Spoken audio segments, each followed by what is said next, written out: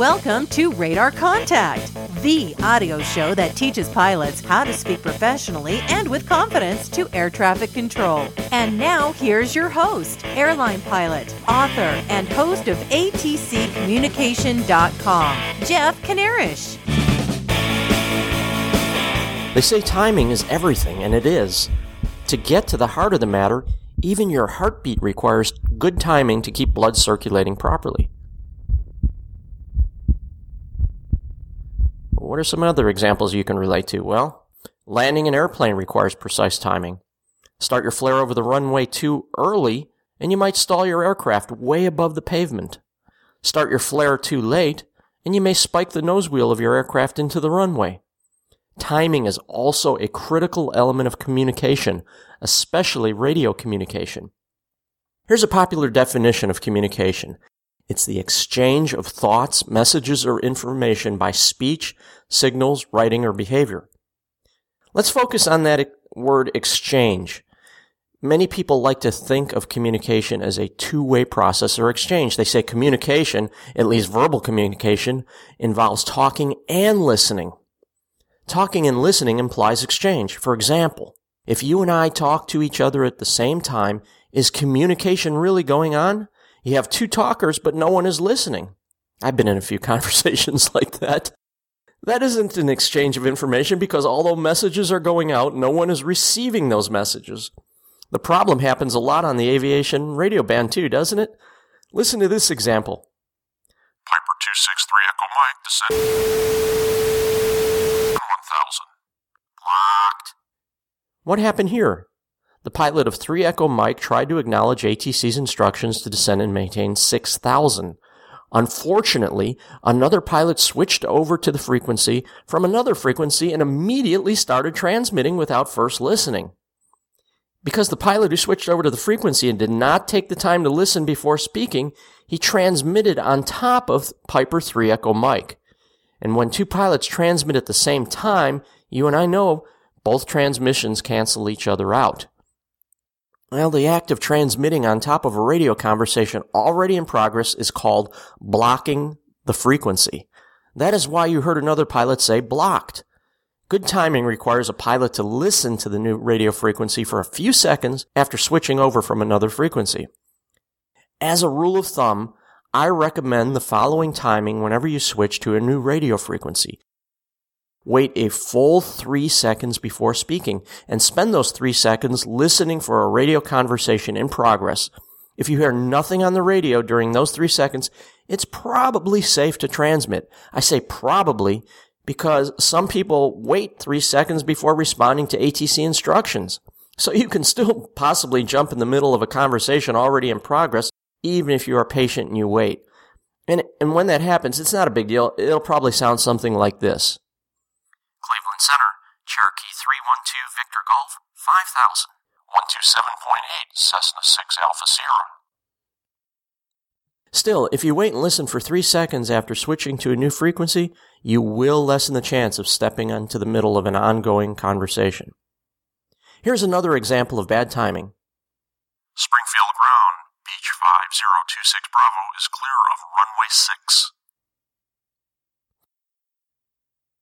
Springfield ground, Lear 447 Papa Foxtrot at the Jet Center taxi with hotel.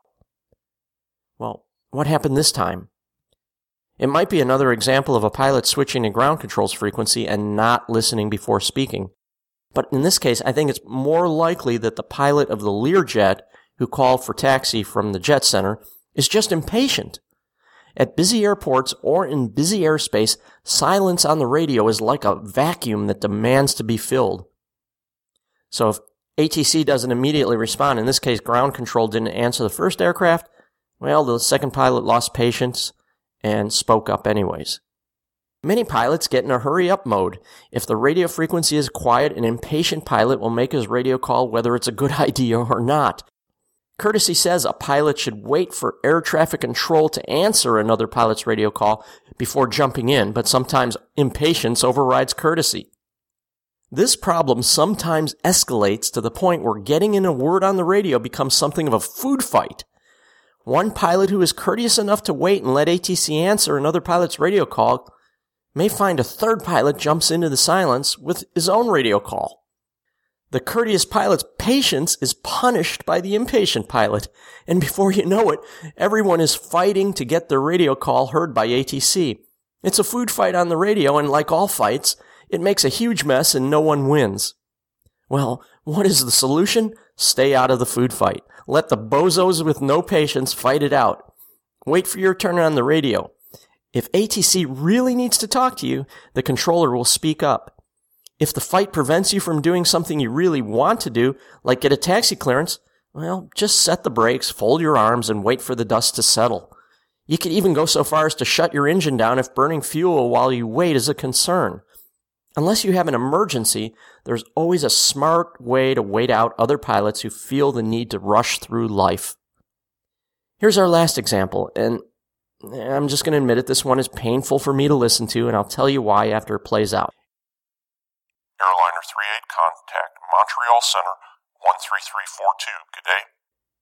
Airliner 38, 133.2. Good day. Montreal Center, Airliner 38, flight level 360. Montreal Center, Airliner 38, flight level 360. Montreal Center, Airliner 38. The reason the preceding example is painful for me is because it's a recreation of the exact error I made a few days ago on my last flight. What did I do wrong? Well, for one thing, I misheard the new radio frequency. That would not be such a big deal if I had read back the incorrect frequency and given the air traffic controller time to respond to my mistake. Unfortunately, I compounded my error by reading back the incorrect frequency and then switching to the new incorrect frequency before the controller could respond with a correction. My bad timing with the radio frequency transfer switch destroyed effective communication with the current air traffic controller. The solution here is simple. Although you are never required to read back the numbers of a frequency change, let me say that again, you are never required to read back the numbers of a frequency change. If you do read back the numbers, give the controller time to verify your readback and respond. As a rule of thumb, read back the new frequency and then pause at least 2 seconds, 3 is even better, to give the controller time to speak up if you made a mistake in your readback. If the controller says nothing in response, chances are your readback is correct and it's safe to switch frequencies.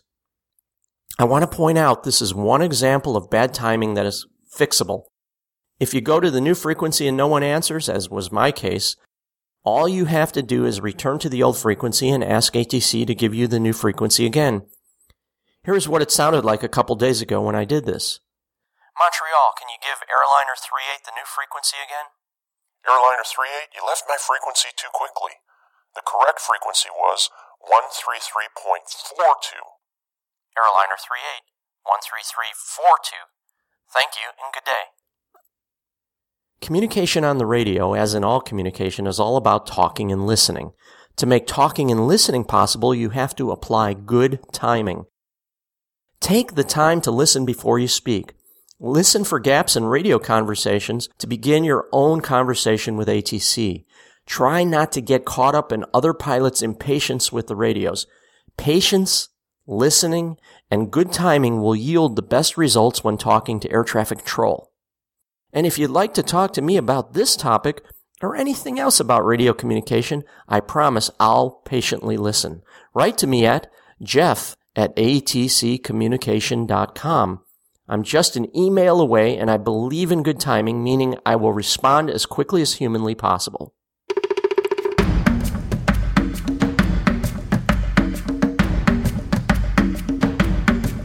The latest edition of the Air Traffic Controllers Manual, Joint Order 7110.65 Victor, went into effect April 3rd, 2014.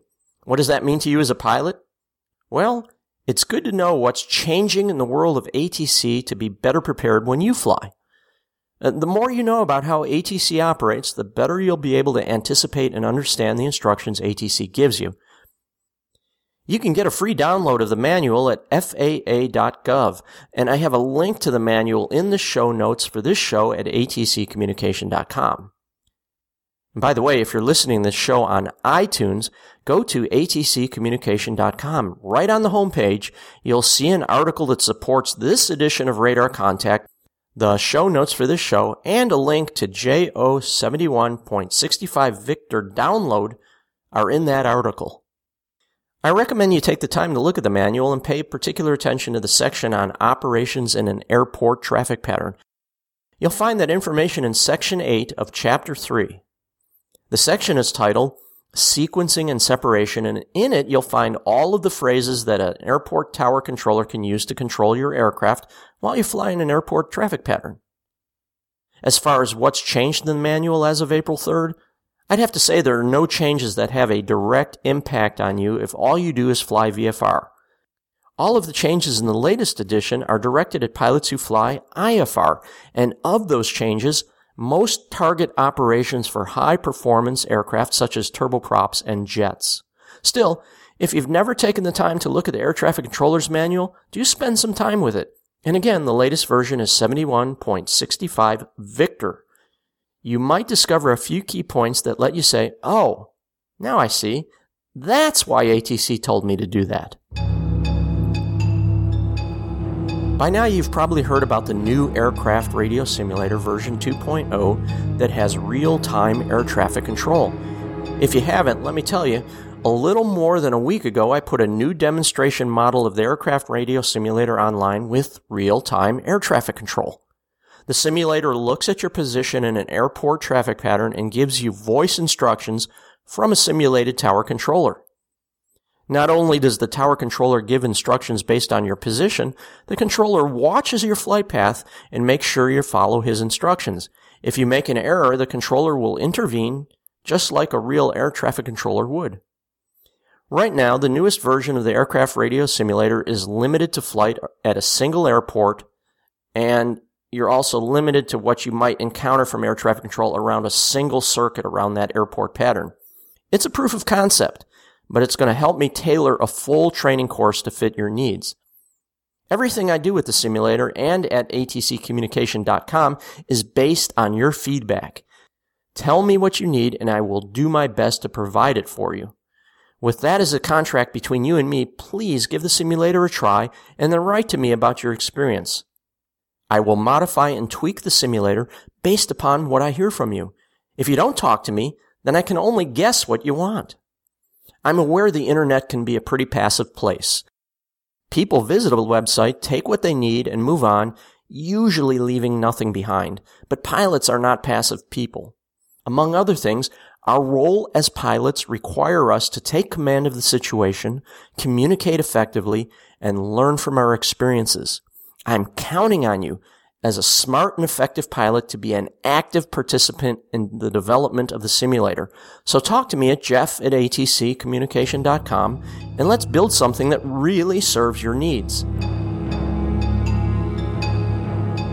I don't know if the mystery of what happened in Malaysian Flight 370 is causing this trend, but over the last few weeks, the article I wrote on when to use the word Mayday versus Pan has been getting a huge number of views at atccommunication.com. So let's take a moment to review the difference between the two phrases. Both Mayday and Pan are code words that mean, I need immediate attention on the radio. Mayday is reserved for life-threatening situations. The word Mayday, usually spoken 3 times in succession, means all other radio communication must stop immediately. The radio then becomes an uninterrupted link between an aircraft in distress and whoever responds to the Mayday call. The word Pan, also spoken 3 times in succession, is used to get immediate attention for a situation that is not life-threatening. Pan also commands radio silence for all other transmissions except emergency transmissions from other aircraft. I mentioned life-threatening and not life-threatening. The difference between the two is open to judgment. I can give you some examples of each of these, but my list does not even begin to cover all the possibilities. If my aircraft has indications of fire, I'm using Mayday. If I feel like I'm about to lose control or I have lost control of my aircraft, I'm using Mayday. If it looks like impact with the ground or water is inevitable, which is probably a subset of loss of aircraft control anyways, I'm calling Mayday. Now on the other hand, if I find myself lost and I need assistance, but I have plenty of fuel on board to get unlost, I'll radio pan, pan, pan. If all of my navigation instruments suddenly quit working, but my flight instruments and everything else are working normally, I would call pan, pan, pan. The list goes on, but here's a qualification I never mentioned in my original article on the topic. If you are in distress or in an urgent situation and you need attention on the radio, you are never wrong to say Mayday or pan. Let me say that again. You are never wrong to say Mayday or pan on the radio. But if the radio is quiet and you're already in contact with ATC, simply tell the controller your situation and what you need. Saying Mayday or pan when you already have the controller's attention is like yelling, "Hey, listen to me," at your spouse or friend when you're already talking to each other. Doesn't make sense. Okay, I can hear your protest.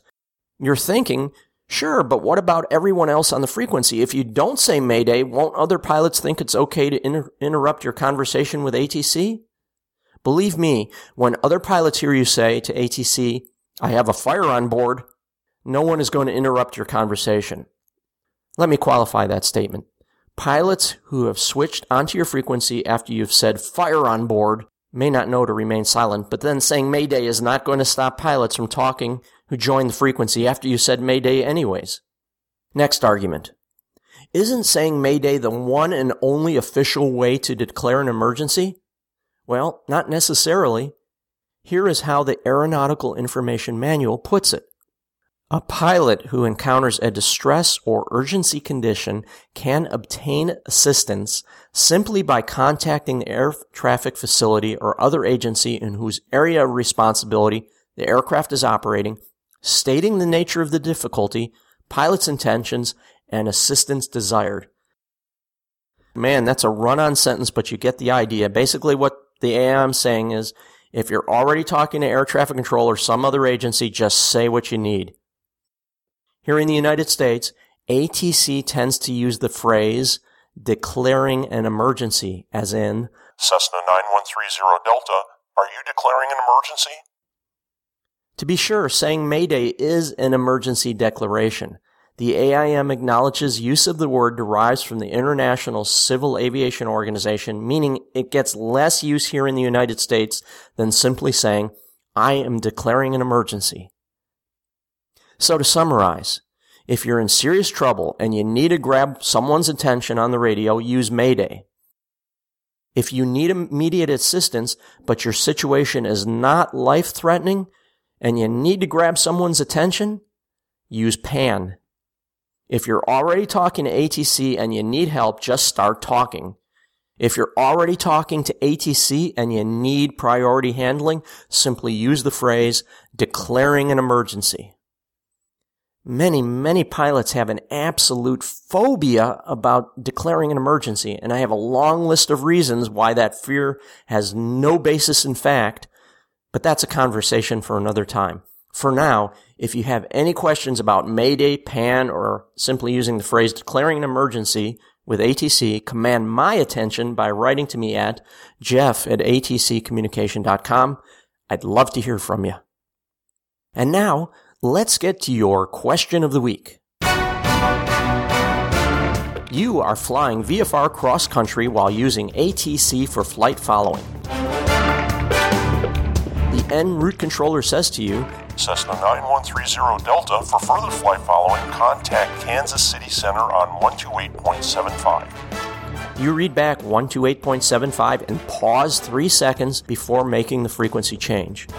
The controller does not correct your readback during those 3 seconds, so you feel your readback was correct. Once you have the new frequency tuned in, you hear ATC talking to another pilot, so you wait patiently.